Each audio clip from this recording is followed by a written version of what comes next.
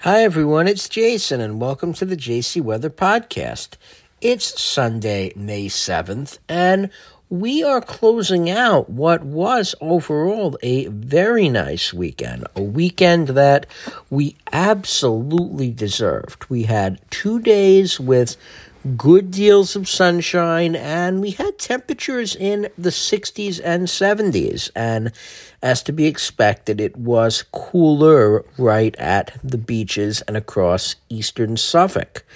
Now, we do still have an upper low to our north and east, and we've got a frontal system developing kind of just to our south. We've got ridging trying to build in from the west. So along this front, we're going to watch low pressure. It's weak, but it's going to be tracking right through the area. Rain is developing as we speak, which is about 10:30. And showers going to be likely through the night. Can't rule out a rumble of thunder. It's going to be mild, too. Lows will be in the upper 50s. Now, Monday, any clouds that we have in the morning are going to quickly scour out, and we're going to be above average. We're going to see highs in the mid-70s, and that should go for most of the area. Not expecting much of a sea breeze on Monday, given the northerly wind direction. Now, we'll bottom out in the mid-50s Monday night. We've got another frontal wave that's going to be passing to our south on Tuesday.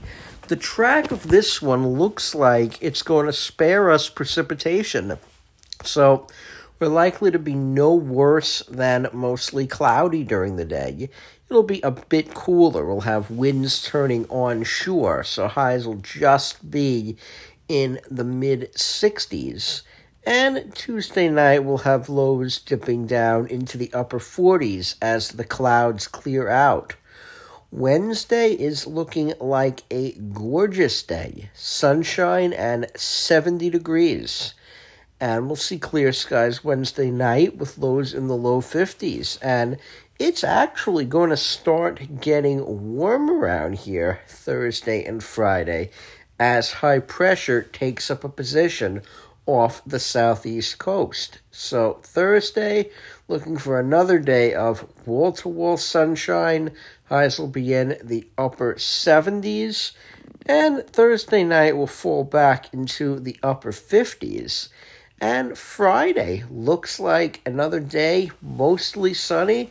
And temperatures, especially in New York City, will likely pierce that 80-degree mark.